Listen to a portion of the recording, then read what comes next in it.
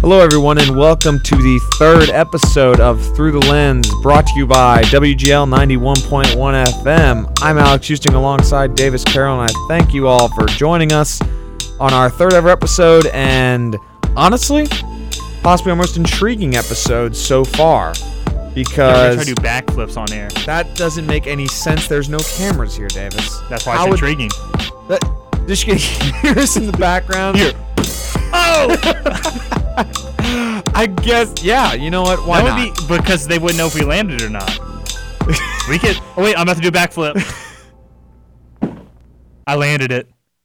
Ladies and gentlemen, I can in fact confirm that he did not land that. Oh, my God. That was terrible. That was terrible. The spot. That was terrible. We thank you all for tuning in, and we're going to begin this episode as we are going to start beginning every episode with looking around what's going on in the world of movie and television. Let's hope this doesn't age our episodes. What? It's not going to age our episodes, though, hopefully.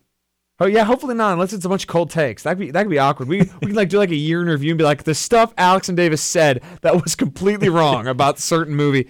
Borat 2 has released their trailer and announced the movie's debut date. It will be October 25th. It will go on Amazon Prime Instant Video. Yeah, there was. Sorry, Go ahead. But there was like a year or so ago, there was a Trump impersonator at a Trump rally, and that turns out to be Sacha Baron Cohen. Oh yeah, it's Borat. Yeah, because they just showed that clip as well. And I mean, I haven't seen the first one. I know it is I think my dad has seen it. He told me how funny it is and how ridiculous it is, and it's a controversial movie. Its whole gimmick's kind of like that. He's they have a story set out, but they go talk to random people, and they just kind of roll with it there. And it is. I've seen a little bit of it. I was watching some clips with one of my friends the other day. It's pretty funny. It's a unique it's movie. Unique, all right. And then he made Bruno. Yeah. And he made The Dictator, which is supposed to be pretty funny as well. Yeah. And he has Ali G. And of or whatever course, his he name was is. in Talladega Nights. Was he? Yeah, he's Jean Girard. I haven't seen Talladega Nights all the way through.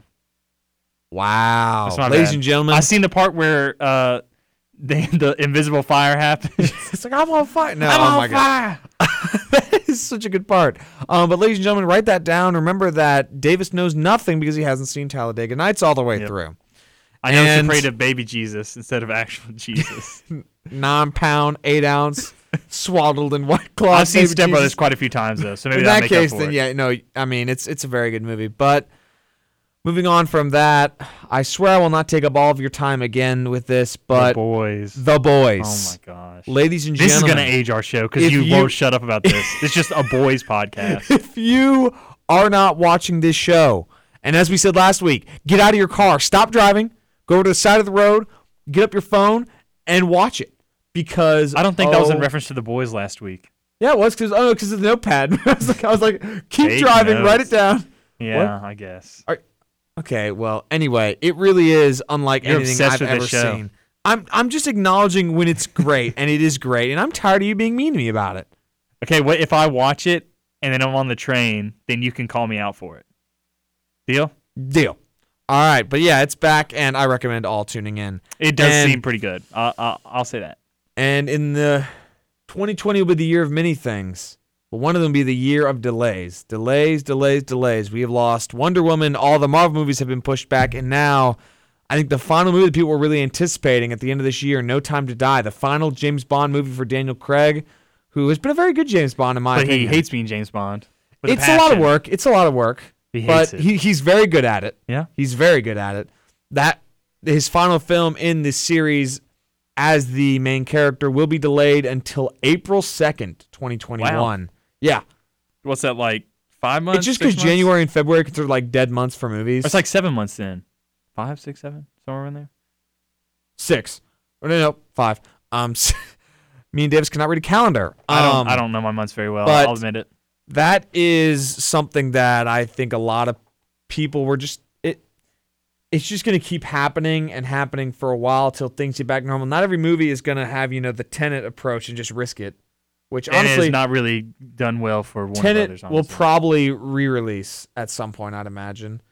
But then again, with the reviews being 50-50, with the spoilers going out there, how much sale value does it have 6 months from now? Spoiler alert, they time travel. I didn't even know that.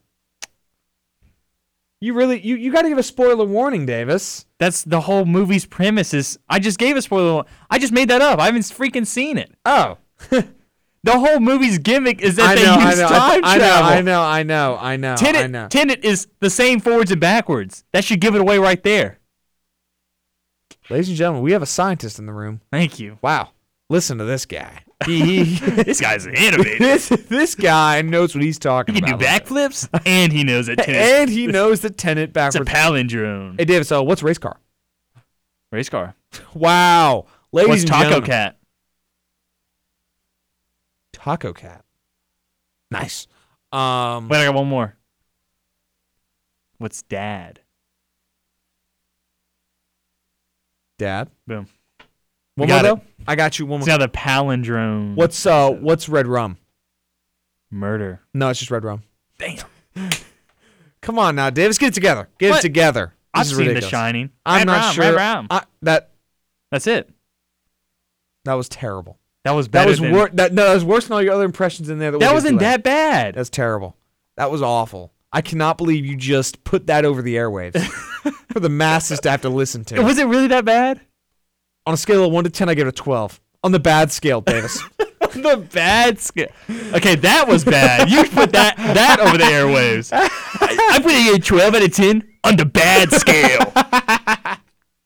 I mean, come on. It was funny. Right? Sure, yeah. Oh, I'm sorry. We got a debate to get to later, so we better tighten up. We'll be good to go. I'm ready. And finally, in big pop culture news that just broke today, or yesterday, and was confirmed today by Jamie Foxx himself, Jamie Foxx will be returning to the Marvel Universe to play Electro. It will be... What? He was so bad. His Electro character was so bad. Yeah. No, and it will be in the Spider-Man 3, the third installment of the Tom Holland version of Spider-Man. And it will also apparently be a different take on the character, which... Good. Yeah, that's good. Maybe back to the green tights with the yellow lightning bolts coming off. No, that's bad too. I like Jamie Foxx a lot. I think he can do something with it. I think he can too, but it's tough to get by the fact that the first one was a blue guy so that bad. Fell in a tank of eels. It was so bad. And he was in love with Spider-Man. Not in love. That's putting it. Now you're just misconstruing the plot. Okay, he was obsessed with Spider-Man because Spider-Man was nice to him. Yes, and nobody else was nice to him.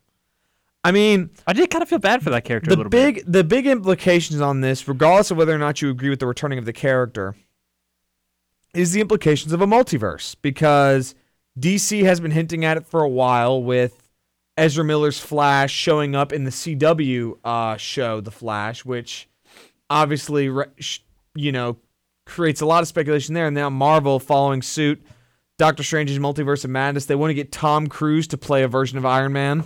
Oh, because he was really going to do it in the early 2000s. And now they're like, hey, let's, Uno reverse it. And I'm like, that'd be kind of cool. That'd be kind of cool. I mean, just imagine Tom. I am Iron Man! How was that one?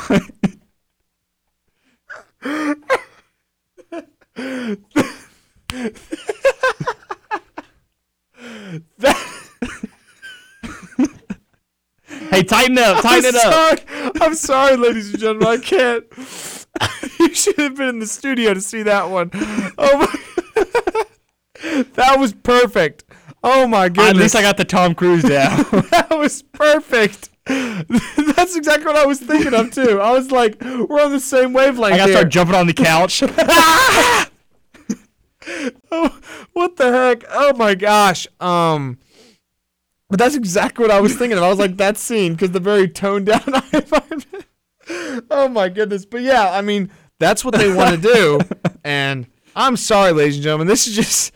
Who do you think Jarvis would be in that? I don't know. Like Morgan Freeman's just Jarvis? I mean, that is the ideal, but like also Jarvis is like a very monotone. I'm imagining just somebody yelling something. They get Tom Cruise as Jarvis too. Tom Cruise. Sorry, man.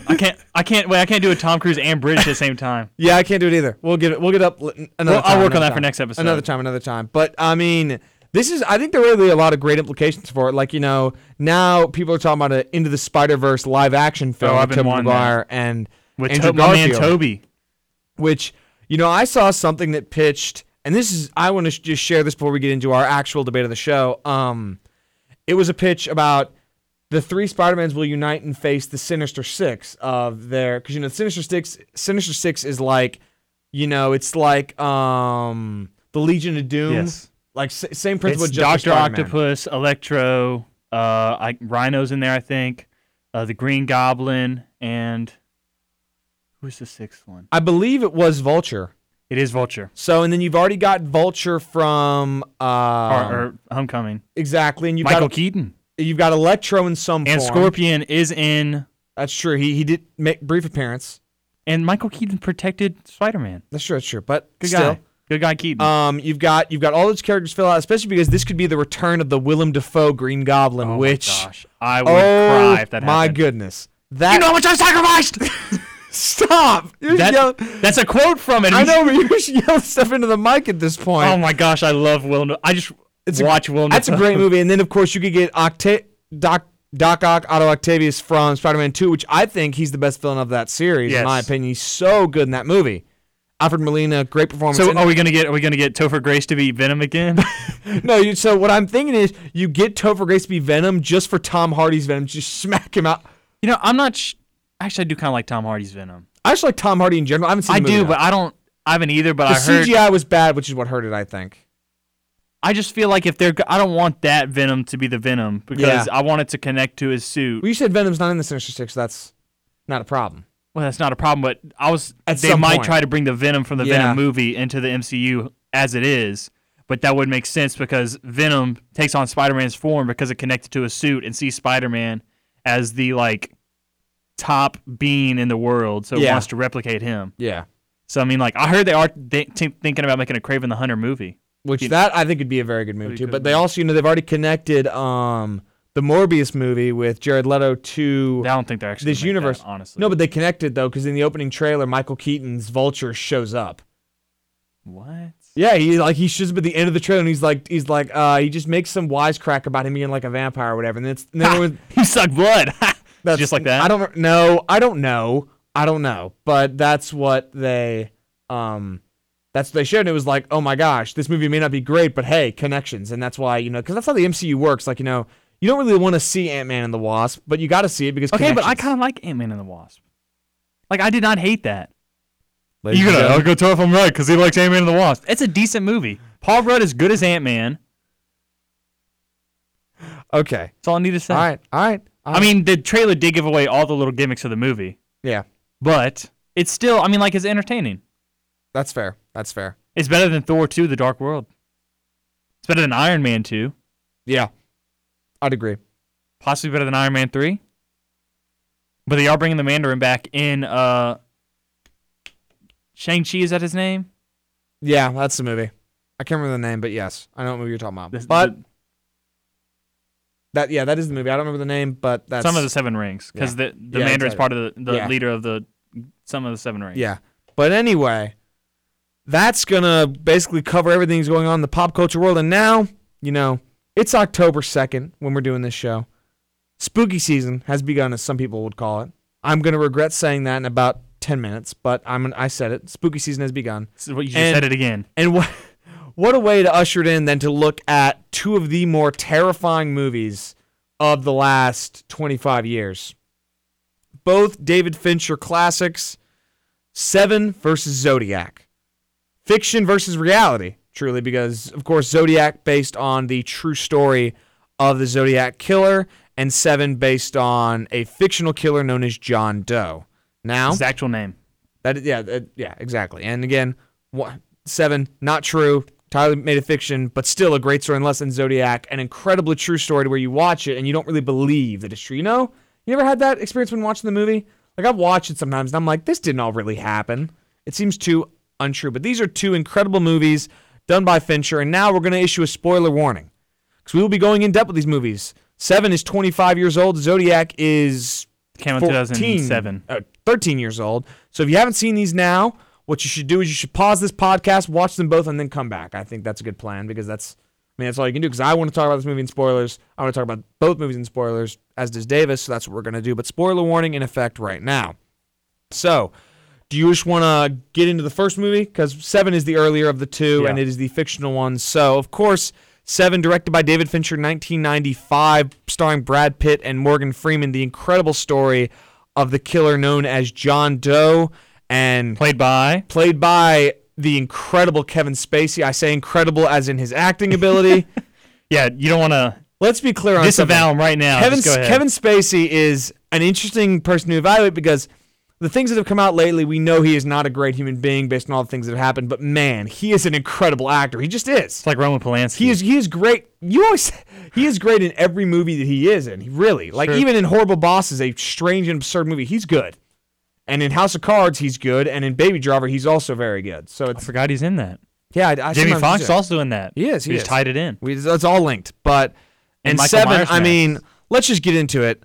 One of the more haunting movies I've ever seen. Yes, very gruesome. It is a scary movie without being a scary movie, you know, because it's not a lot of jumps. There's one jump scare, which we'll talk about a bit later. I don't even remember that. Counts as a jump scare with the sloth.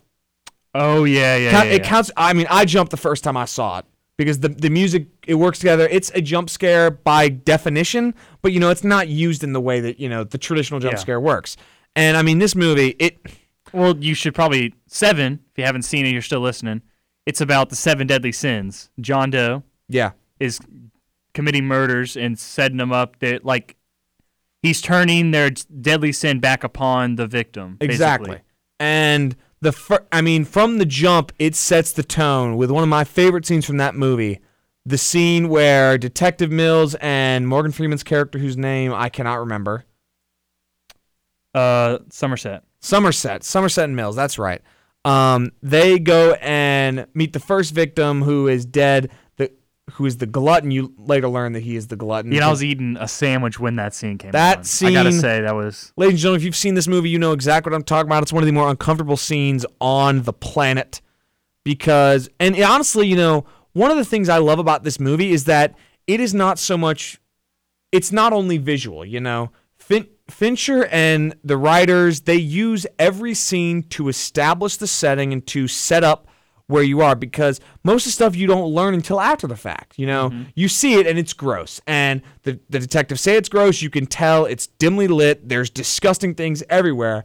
But then you get on later and you learn that he ate himself to death until his stomach burst, and then he just died. I think it was implied that Kevin Spacey actually kicked his stomach after he passed out. Oh, you're right. He basically kicked it, and it burst because it was so overfilled, which, again, we apologize to the Screams viewers listening to this. It's not an easy one to take, but it's... Yeah, especially when you're eating a sandwich. Again, did you forget? I remembered it was in there. I just didn't remember it was, like, the first one. Yeah.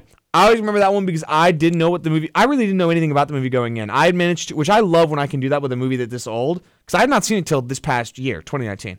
And I love being able to not know anything about a classic like this and going in and watching it. And another thing I will say, this movie has aged incredibly well. Yes. When I watched it, I did not know it was 1995. I thought it was, you know, honestly, I thought it was the time of Zodiac. It just looks... Yeah, you could tell me it was made like a few years ago. It looks very good. It's timeless. It's not, you know, because older films, the older they get, it gets a little less clear. The sound design is also weaker. There is kind of one thing that kind of ages it. What is it? The opening credits and the ending credits. They're very 90s. The very 90s. Yep. That and like kind of like the text of it and also the music playing behind. It's just grunge rock. It kind of fits it because it is a gory movie. And it is a 90s movie and it fits the era, but it doesn't, when you're watching the film in of itself, it does not look that old at all. Fincher did a great job as a cinematographer. It all looks great. And this actually, came after Aliens 3.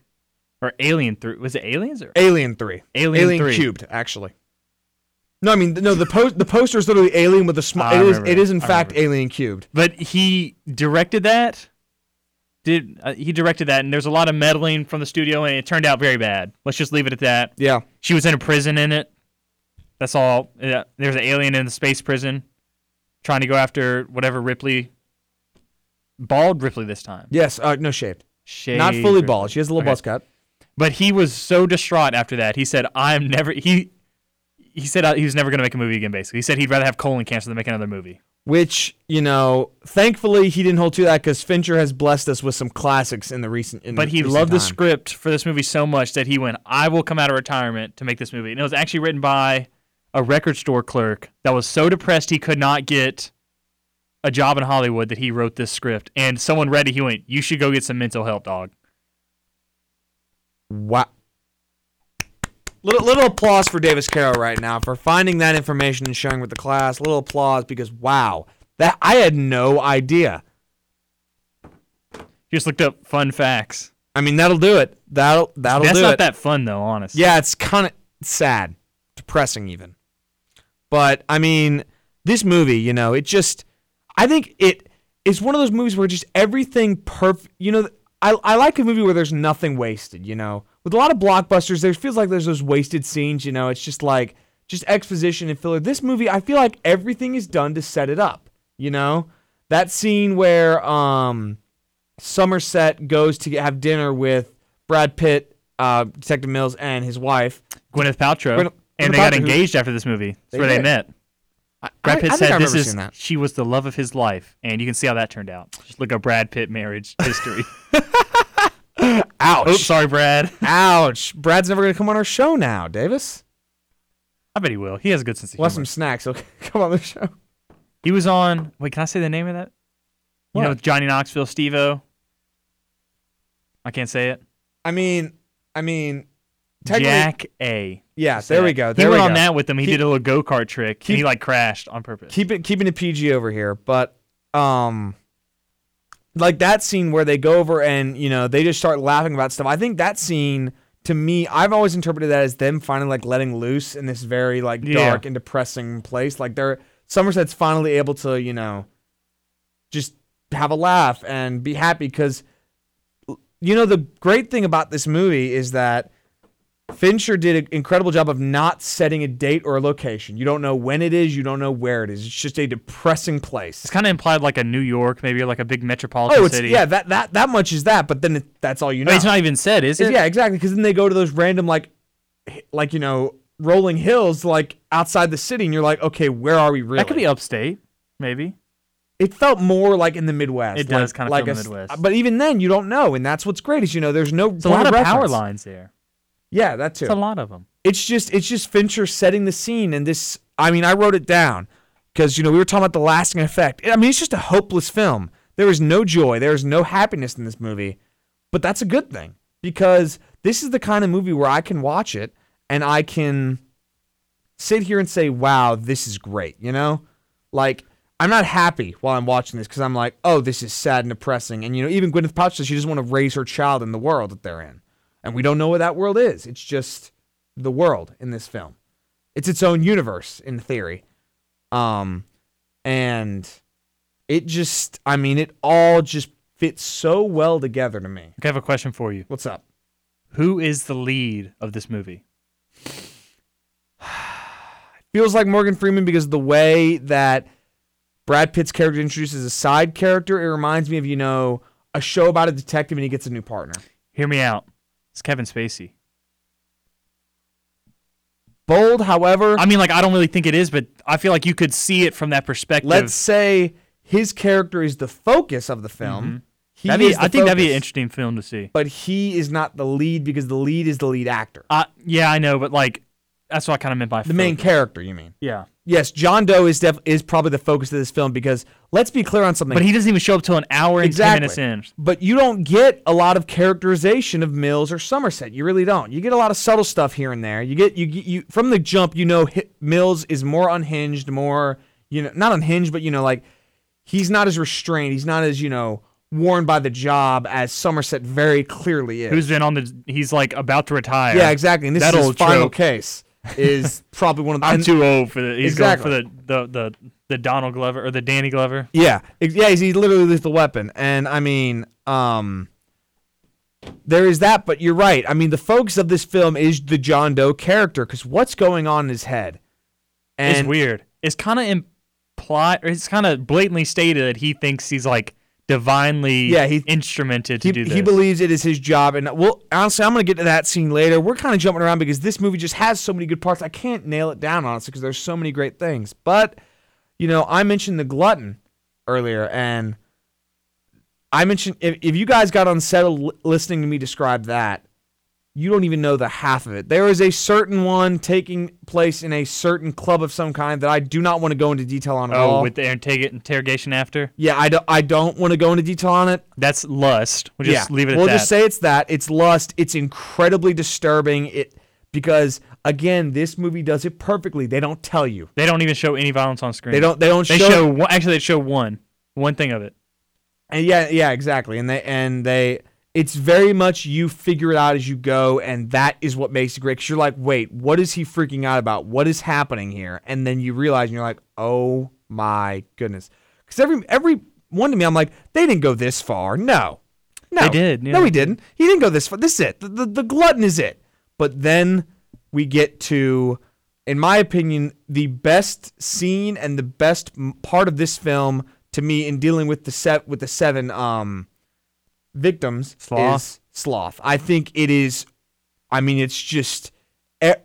This is the one scene that in watching it the first time, I paused it and went back, because I mentioned earlier, it is not exposition plastered on the screen. This is what's happening. It is very much you have to listen to every single line. So the sloth character, what Kevin Spacey or what John Doe.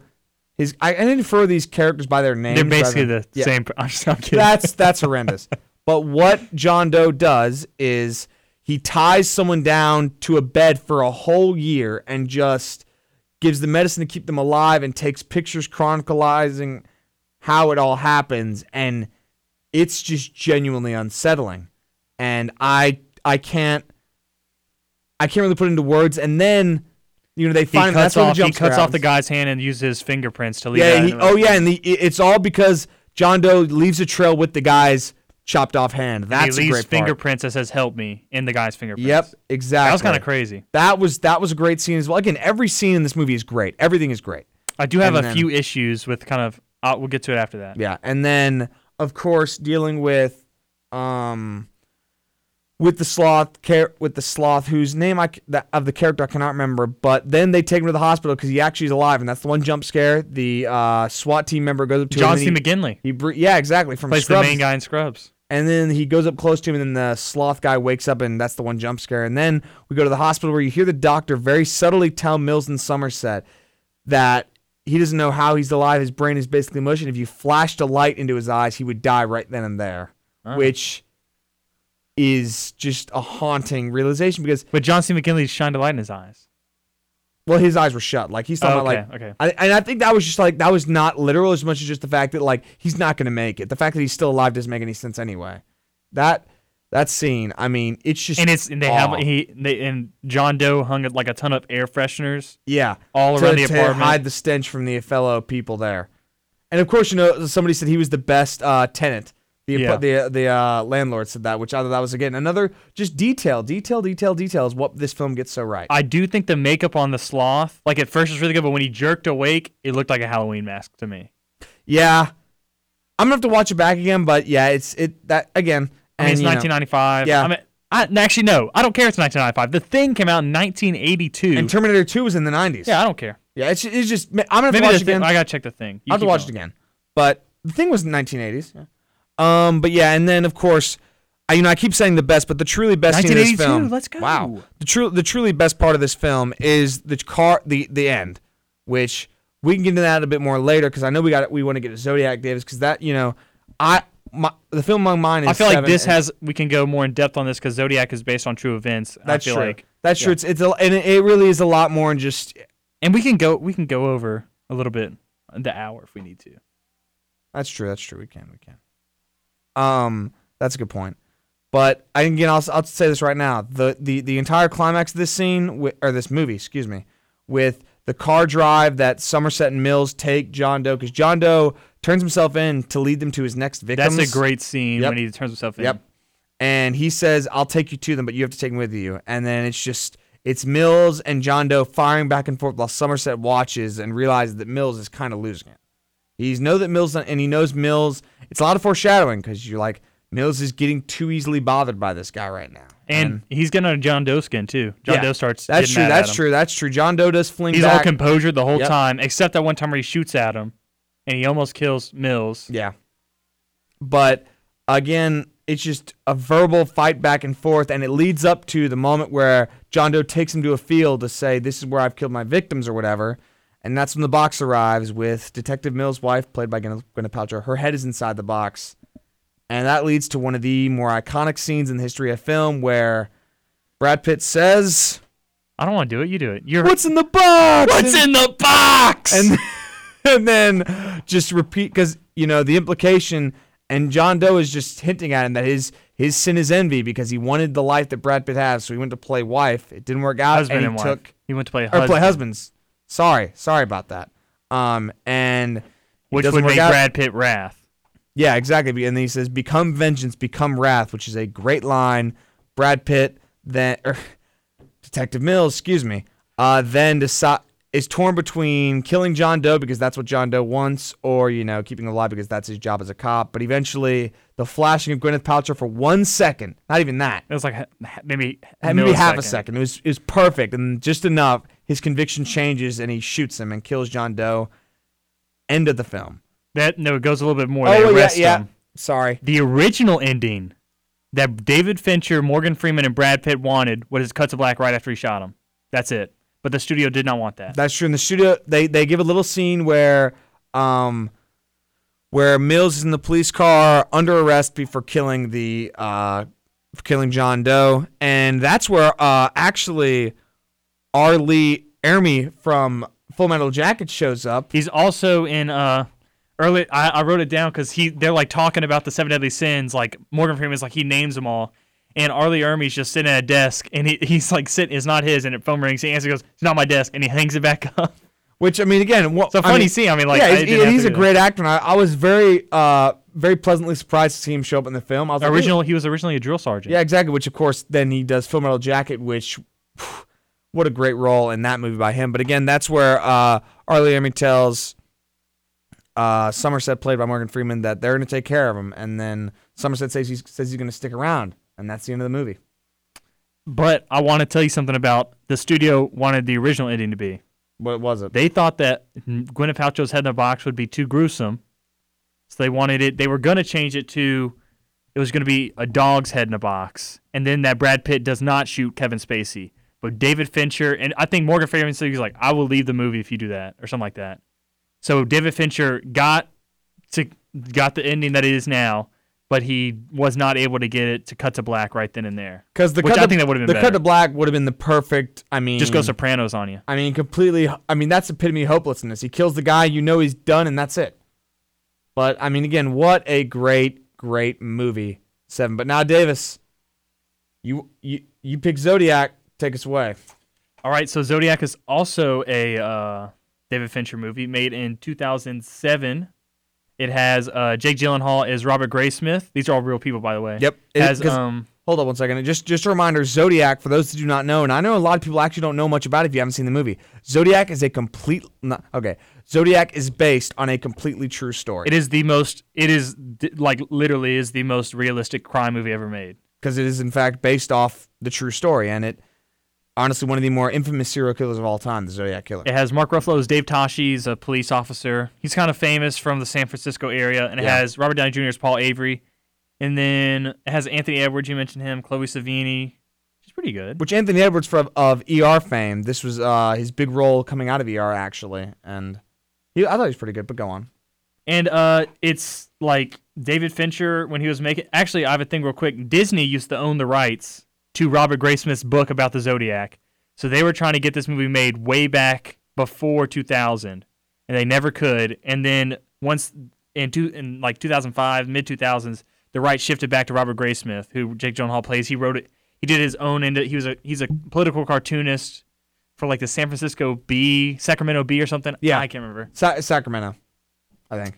And he ends up like doing his own investigation of the Zodiac, and he writes a book about it, which is like came out in the 80s, somewhere around there. I think around the 80s. And Disney, I don't know how they own the rights to it, but they did. So there's a timeline where Disney made a Zodiac movie. Maybe it's like a musical or something. that would have been weird. But yeah, Fincher, once he got the script for it, he did. His team did their own investigation of it, and even then, Fincher actually has a connection to the Zodiac. Can you guess it? I have no idea. So wait. I thought I heard this though. He was born in like Denver, but when his family, when he was 2, they moved to like mid California around Sacramento, San Francisco in like 1964, and then like 3-4 years after that, the Zodiac started killing. So he was in California and was actually scared of the Zodiac himself. Wow.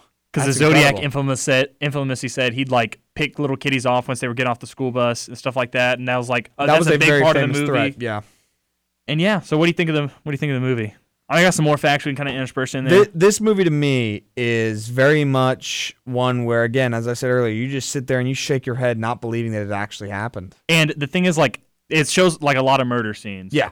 It's gruesome. But all of them are based off the actual eyewitness testimonies. Yep. A few of the murders that Zodiac did, people actually survived. And they actually got those people to come and talk to him about it. And they actually got Dave Toschi to actually be an advisor on the movie. Really? Yeah. That's great. And they got the 2 other survivors, the one at the end you see, and then the one that's like when they're at Lake Berryessa. Yeah. Which they flew in oak trees to plant them there so it looked exactly like it did on the day of the killings.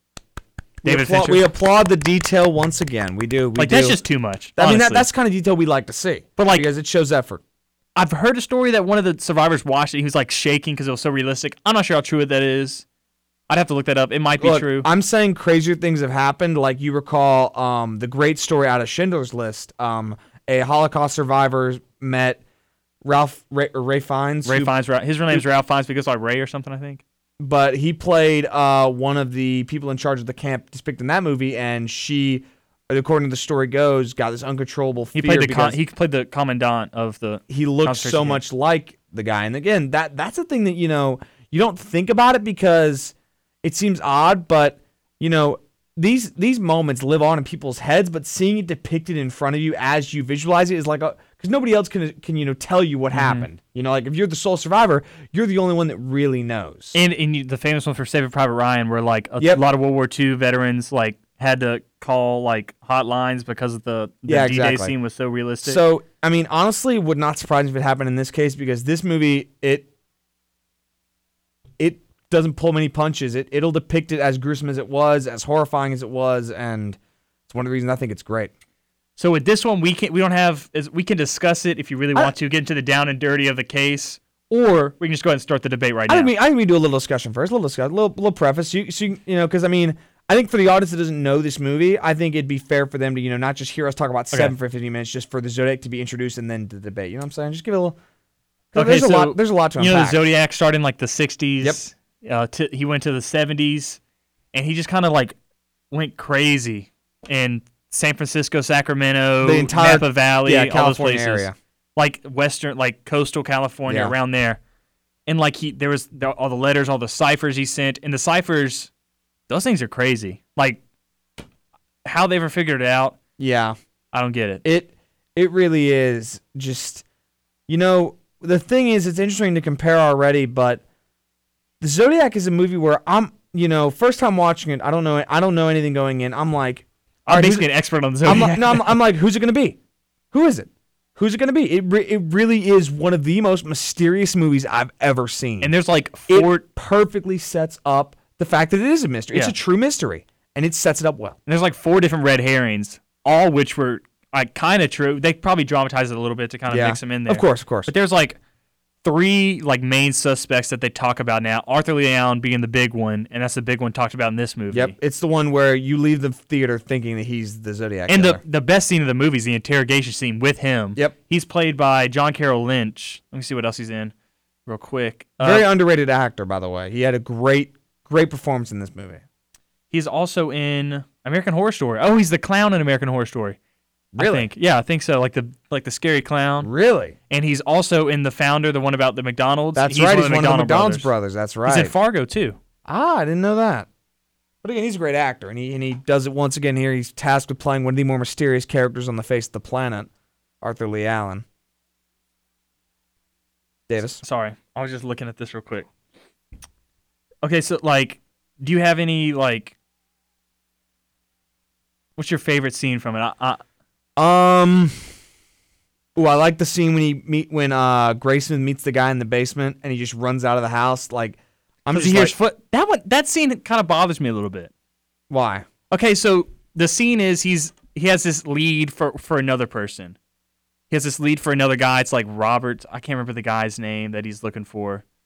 A guy called him. He's like, this guy's a Zodiac. He used to work at this movie thing, and he's obsessed with the most dangerous game, which the Zodiac references all throughout the movie in his letters to the newspaper and all that. So he goes to the boss of this guy that worked at this movie theater, and the writing on the movie posters is exactly identical to the Zodiac letters. So he's like, so who wrote this? This guy wrote this, and the guy's like, I wrote this. And then Jake Gyllenhaal's like, actually, I can just leave. It's okay. He's like, no, let's go downstairs and look at when we played the most dangerous game and all that, because he's trying to help him. And then they go downstairs and all that, and then you hear footsteps upstairs. And Jake Gyllenhaal's like, there's nobody in the house, right? He's like, no, why would there be? But you hear it again, I'm like, I don't really get that. It's a bit open-ended, and that's it's supposed to be implied that maybe someone's in there, the Zodiac's in there, but it's actually not, because Jake Gyllenhaal gets away fine. Yeah. Or Robert Graysmith, excuse me. It's a good scene.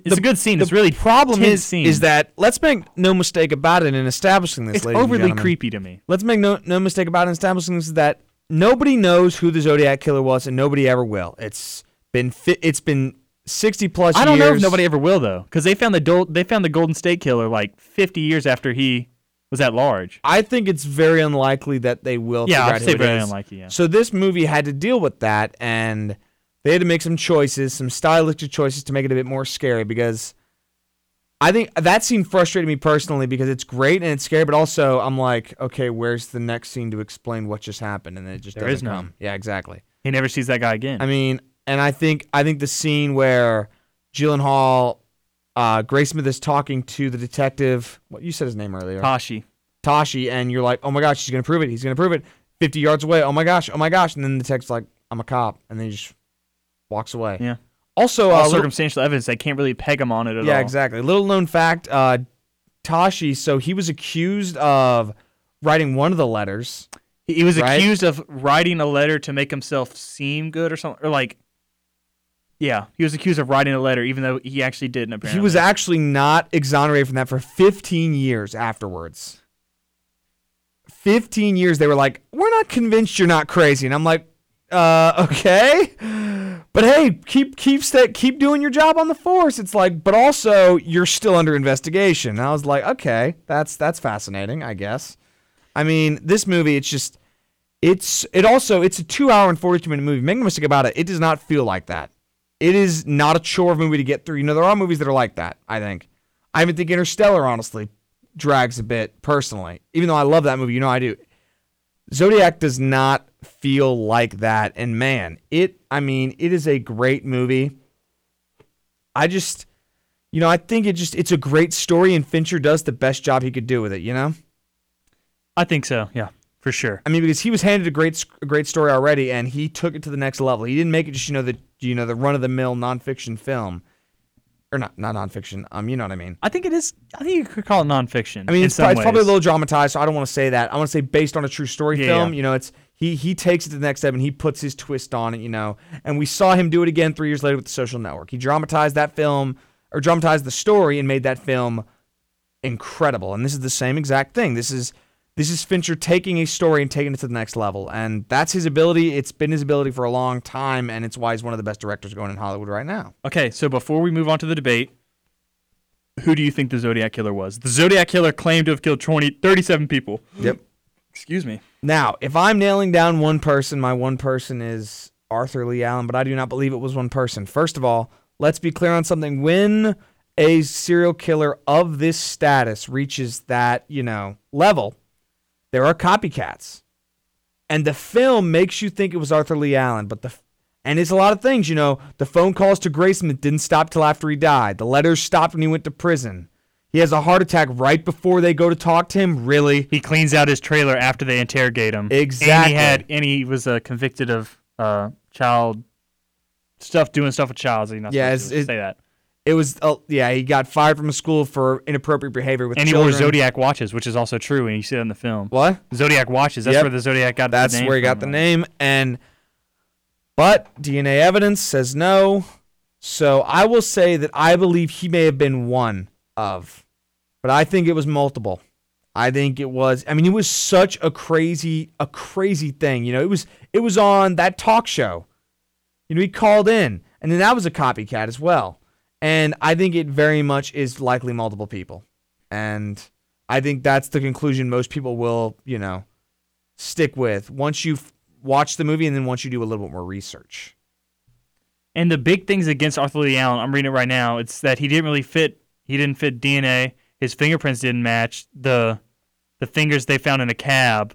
But it is implied that a cop could have done that in the movie. Actually, it's just said. It's not implied. Yeah, I was about to say, it's very, there's a lot of like, police ineptitude where you just like put your head in your hands. Oh yeah, they're just like picking up stuff with their like hands. They're like sniffing it. They're rubbing all over themselves. Oh my gosh. The only person that kind of follows is Tashi, who's the pin to pick stuff up. Exactly. But even then, I mean, if you put it on your mouth, you're getting DNA on it. And he didn't match eyewitness accounts. And there's also Ross Sullivan and Lawrence Kane are also like suspects. I think Arthur Lee Allen, Robert Graysmith came to that conclusion in his book, and maybe I'm just biased from the movie, but I think it was multiple people. I think it is multiple people, but I feel like the main one that wrote the letters and stuff was Arthur Lee Allen. Possibly. There's also the theory that Arthur Lee Allen did the killing while somebody else wrote the letters. I don't know about that one. That's the theory I saw come out recently, and that movie makes me think that. Because Arthur Lee Allen was apparently ambidextrous, as mentioned in the movie and stuff. But he also denies it in the movie. Okay. Then again, he also denied being the Zodiac killer. Let's be clear on something. We do not know what happened, but in the movie, Arthur Lee Allen will say this line: "I'm not the Zodiac, but even if I was, I wouldn't tell you." Which How is suspicious is that? Which is so that you know what that is? That is a direct ripoff of the O.J. Simpson thing. The "If I Did It" book. What if he actually said that though? I don't know. He might have, because they base all this off actual stuff. But Graysmith wasn't there.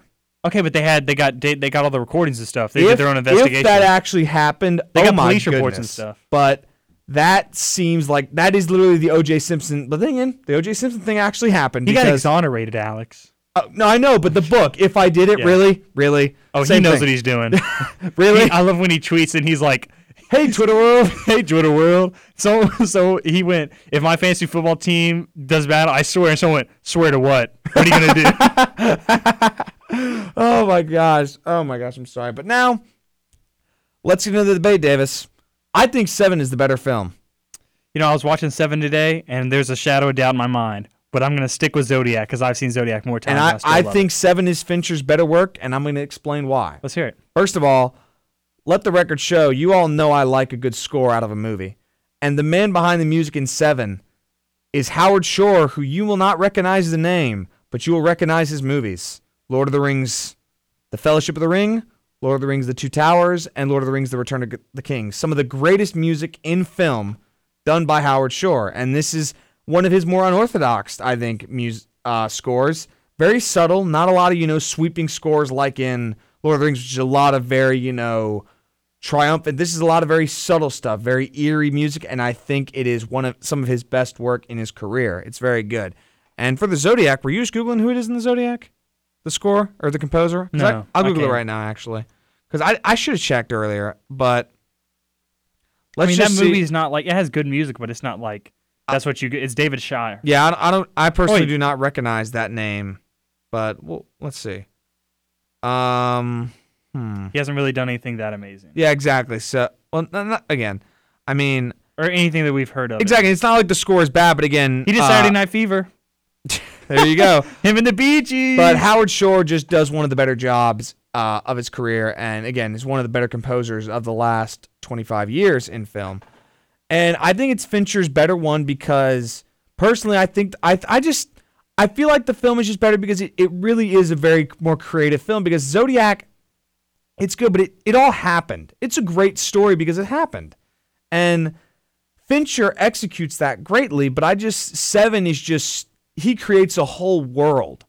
He's not taking San Francisco in the 60s as depicted by David Tosh or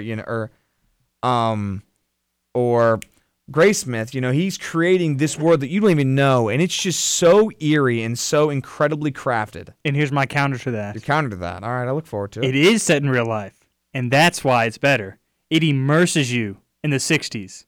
It is so realistic that the nitpicks of it, the only nitpick, like continuity error, one of those, like, they might have used the wrong lamps for it. Like, street lamps. They didn't have the right vapor lamp. Like, it's so realistic. The characters are based on real people, so it's already in-depth enough that they don't have to spend so much more time fleshing them out and coming up with their character and stuff. So they already have a baseline for it, so they can focus on more important things, like the story of it. I think that's a big part of it. That is a good point. That is a fair point. And Se7en has a great backdrop and everything, but it's kind of like analogous. It could be anywhere. But Zodiac is this time and place, and it is so realistic that I feel like you could watch this in like a history class or something and be like, this is San Francisco in the 60s. Which, it's funny that you mentioned that because the very next year, Fincher actually did The Curious Case of Benjamin Button, which I think is a movie that... It's a weird movie, but it very much... I mean, it depicts 100 years of very different eras, and it does a great job, I think. So Fincher is good about doing time. Exactly. And there's a lot of time jumps in Zodiac, and it kind of shows the progression of time between the characters. I think it's another big part of it. And I mean, you see it in... I think one of the things they showed is in costume design. I think there's... Because, again... 60s to 80s, the clothes change very dramatically. The styles change, and you see that. And I'll give you credit. That's a great part of that movie because it's just, again, the details. We talked about it with Se7en. We talked about it here. Fincher's one of the best at it. And let's be honest, when we're debating these films, we're debating two of the better movies of the last 25 years. Davis, I believe, has injured himself in the corner, everybody. There's a metal thing sticking out of the thing here. I hit my ankle right on it. Ladies and gentlemen. Oh. That's tough. It is tough. That is tough. I'll be okay. He'll be okay, though. But Se7en is just, there's not anything like it to me. It's so unsettling. And just every moment, it's, not even edge of your seat. It's just like, just stressed and depressed and thinking that something is going to inevitably go wrong, and it always does. And it does. And here's what I got to say about that. That is not, a lot of people don't want to watch that sometimes. Se7en is like... But that... Some people don't. We're not arguing that, though. That's why I'm saying Zodiac's better, because it has an equal amount of stress. I wouldn't say equal. It is pretty stressful at times, but it is more open. Oh my gosh. I don't know why I keep burping. It's like... It's... More casual audience are able to watch it and still love it. And more really hardcore film buffs could watch it and still love it. But I feel like Se7en is more leaning towards the hardcore side because it's so gory. It's so... Okay, time out. Well, no, keep going. I just have a question at the end of this is why I was doing that. Se7en is more hardcore because it's more gory. It's more detail-oriented. You have to really listen to everything. And it doesn't really pull any punches. Gwyneth Paltrow's head is you don't see it, but her head is in a box. Yes. We know it's in the box. Brad Pitt does not know it's in the box. He does know it's in the box, but he doesn't want to accept it. Do you think he looked in the box after that? I'm sure they didn't. Well, he was in the cop car. I'm sure. But he could have walked. He started walking that way. You think Somerset really let him go there? Well, that's true. He already killed John Doe. No, but then he would have grabbed Somerset's gun and probably taken his own life. Somerset's gun was on the ground. He threw it. I'm telling you, if Brad Pitt saw his wife's head in there, he probably would have taken his own life. Yeah. By the way, I mean Detective Mills, not Brad Pitt. Yeah, you said Brad Pitt. I'm sorry. Okay, guys. Sorry, Brad. With very famous actors, I just refer to them by their name. I think it's easier to refer to them by their name because if you say they don't know Mills as well as they know Brad Pitt. Yeah, but Brad Pitt's character would have certainly... I think it could have been that because, I mean, again, that's honestly what I think the film would do just because the film is that way. But, okay, Davis, your point is that Zodiac is more palatable to the general. But it's not that it's... Okay, yeah, you got it. But, I mean, Shawshank and Interstellar are two of the better movies that I've seen. They're not... Sure, Shawshank didn't be my favorite list, but I know it's going to go down as one of the better movies I've ever seen. And those movies are not for the general. I say Shawshank is... But Interstellar's not. Interstellar's not. So Shawshank is pretty palatable. Is Interstellar worse than certain movies because of that? No. Then what is the argument that we're having here? That was just my point. I'm just saying that... Your point that Zodiac is more palatable, therefore it is better.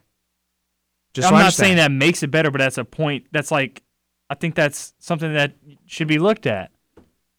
Because let's say you're just sitting down and you're like, you know what? I want to watch a crime movie. But I don't want to watch one that makes me throw up my sandwich while I'm eating it. You threw up the sandwich? No, I did not throw up the sandwich. Well, you just said you did, so I was concerned. I did not throw up the sandwich. I don't have that weak of a stomach. Ladies and gentlemen, Davis did not throw up the sandwich. The sandwich is still in my belly. Ew. Why, Davis? Why? Okay, but you sit down, you're like, I want to watch a crime movie. I have 3 hours. I can either watch Se7 or I could watch Zodiac. But I'm here with my friend that if they see the box, you don't see what's in the box. You don't see what's in the box. But the box and the implications of the forget that, the sloth. The implication. Anything is that depressing and disgusting in that film. It is honestly, I'll say this. Se7, perfect tone. A perfectly executed tone. Yeah, it keeps its tone the whole time. No ridiculous comedic relief such as we see bogged down in a lot of movies lately. It too. I'm looking at you. Yeah, it keeps it perfectly. And I would say Zodiac does relatively the same as well. It doesn't really have any joke. It has the animal cracker thing. Yeah, but it's a good tone as well. Probably Se7, I think, though, is perfectly executed. One of the few films that really, I mean, it's perfect, top to bottom, beginning to end. I don't know, man. I'm not saying that makes it better, but I'm just saying that's something you should look at. I have few more points if you want. Go ahead. Okay, so Zodiac is more of a mystery movie. True. In Se7, there's really no mystery. They're not like, is it this guy or is it this guy? Because they go from having no leads to knowing exactly. They go from having no leads to miraculously using this illegal FBI thing. I just want to say that. If they didn't have that, then they would have never caught him. Yeah, but I mean, I'm sure it's an actual thing, though. Oh, I'm sure it is, too, because Lord knows what the government watches us do. Shout out to our local CIA agent who is listening to our show right now. I'm sure he's loving it. Oh, yeah, absolutely. But yeah, so I feel like if you want to see a mystery movie, which I personally like mystery movies a lot, that you're kind of like thinking about it, because you could be Arthur Allen, it could be Lawrence Kane, whatever all the other guys' names are, and then it's just John Doe shows up and you know it's him. He walks into the thing, he's like, "Detective, you're looking for me." So I feel like that's... The mystery element is an appeal. That's honestly when I'm going to go home after this show and I'm going to probably have my friends watch Zodiac because it's more mystery. They haven't seen it? No. What? I mean, people haven't seen a lot of movies, so. And I'd say this is a hot take right here. You ready? Oh, I don't know if I want to go for this now because I'm thinking about it. Say it. The acting of Zodiac is better overall. I will say this. I thought this was going to be because I feel like there's 2 standout roles in Se7, but overall Zodiac the cast is greater because there are more people. The Se7 cast is R. Lee Ermey, Somerset Mills by Brad Pitt and Morgan Freeman, Gwyneth Paltrow, and Kevin Spacey. It is a 5. And John C. McGinley. Yeah, but he's there. It's 5 versus, Mark Ruffalo, a stacked cast, Anthony Edwards, Mark Ruffalo. I would say that Spacey's acting, Spacey is the best performance. Movie, yeah. Morgan Freeman's second. Exactly. Brad Pitt is good. He has flaws. I'd say Gwyneth Paltrow's third. Gwyneth Paltrow is pretty good. 4th. And then honestly, R. Lee Ermey's always good. Brad Pitt is good, but he just has like some moments. He's like he's in a job. Yeah, he does have that. He has some moments where it's like, okay, like now, what's in the box is a good scene, but it's kind of it's a bit much at its point. But it's like the Tom Cruise. Wait, where do we put on the Tom Cruise meter? Yeah, ladies and gentlemen, by the way, just introducing something right at the end of this show, we'll be having it featured in upcoming movie podcast. We'll bring it back. We have something called the Tom Cruise Intensity Meter. I'm going to go look at it right now and I got it. Read it out to you. In order? Mm-hmm. So we're going to 1 being the lowest, 5 being the highest. We're still working on it if you have any suggestions. Yeah, exactly. So number 1 being the lowest, sandwich in the World of Worlds house where he just throws the peanut butter sandwich against the window. He just throws it at the window. It's kind of ridiculous, and I love that scene. Number 2 being just Les Grossman from Tropic Thunder. Everything about it. He's crazy in that, but not that crazy. Number 3 is Show Me the Money! Show me the money! Number 4 is the I Want the Truth. I want the truth! We might have to flip those, actually. No, I think it's fine. No, yeah, because he gets pretty intense. Yeah, exactly. And then Jack Nicholson gets even more. Of course. You can't handle all that. And then number 5 is Help Me Help You from Shadow boxes, guys. He shadow boxes. So I would put the What's in the Box. I would put it at. I Want the Truth. I think I'm thinking there. No, I think Show Me the Money. Well, no. He doesn't get so animated, I feel like. But yeah, okay, we'll say this. Then it cuts to the close up of his face, and he goes from like sad to. Yeah, okay, we'll say it's. I Want the Truth. Oh God! What's in the box, man? No, stop saying man. He's not a surfer, dude.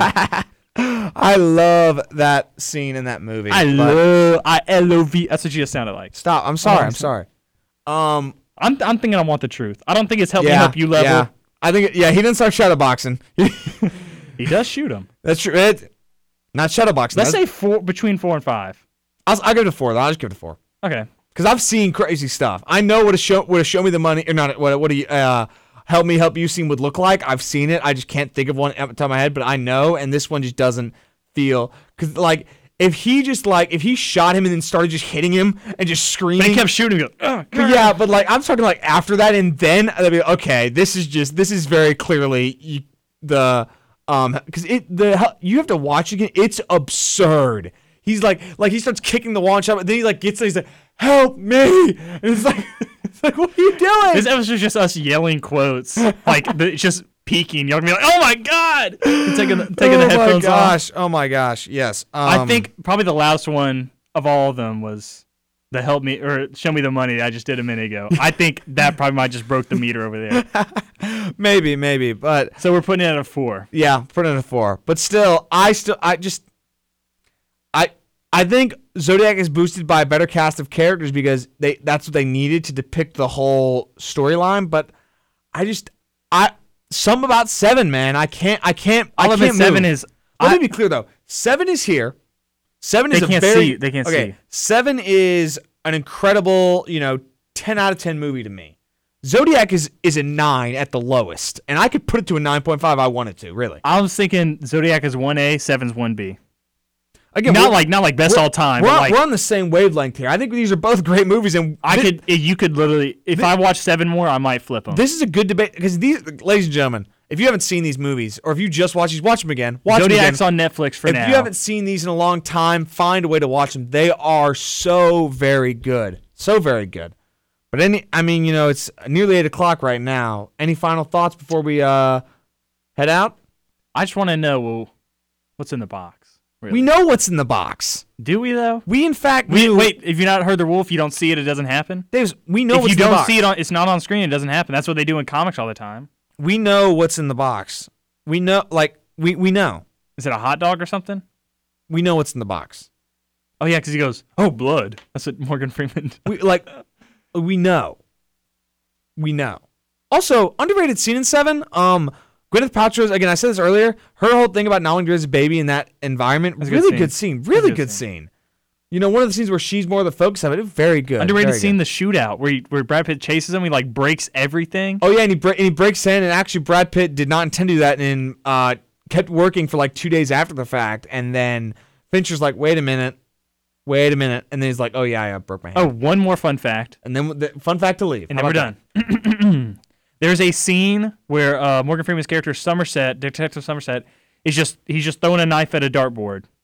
That knife was not weighted. It was not a prop throwing knife. It was just a knife that they bought, so it was not properly. So throwing knives are weighted in a way they'll spin right. That was just a random knife that Morgan Freeman can actually do that with.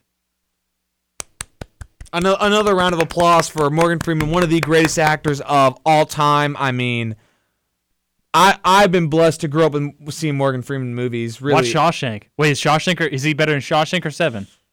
I'm gonna say Shawshank. 7 because there's a lot of scenes he has where he's very silently depicting, like the knife scene. There's a lot of internal turmoil that he as an actor. I feel like he has that in Shawshank though. Scenes with no lines are very difficult for an actor, and he pulls it off. I think just better. But again, I got to see Shawshank again. I'll see him back to back. I'll let you know. But right now, I'm gonna go with 7. But anyway, we thank you all for listening to our episode looking at Zodiac versus 7, reality versus fiction. Did I change your mind on anything? And I think it's just I'm excited to watch Zodiac again because I've only seen it a few times. I really want to watch it again. And again, we thank you all for joining us, and we will see you next time.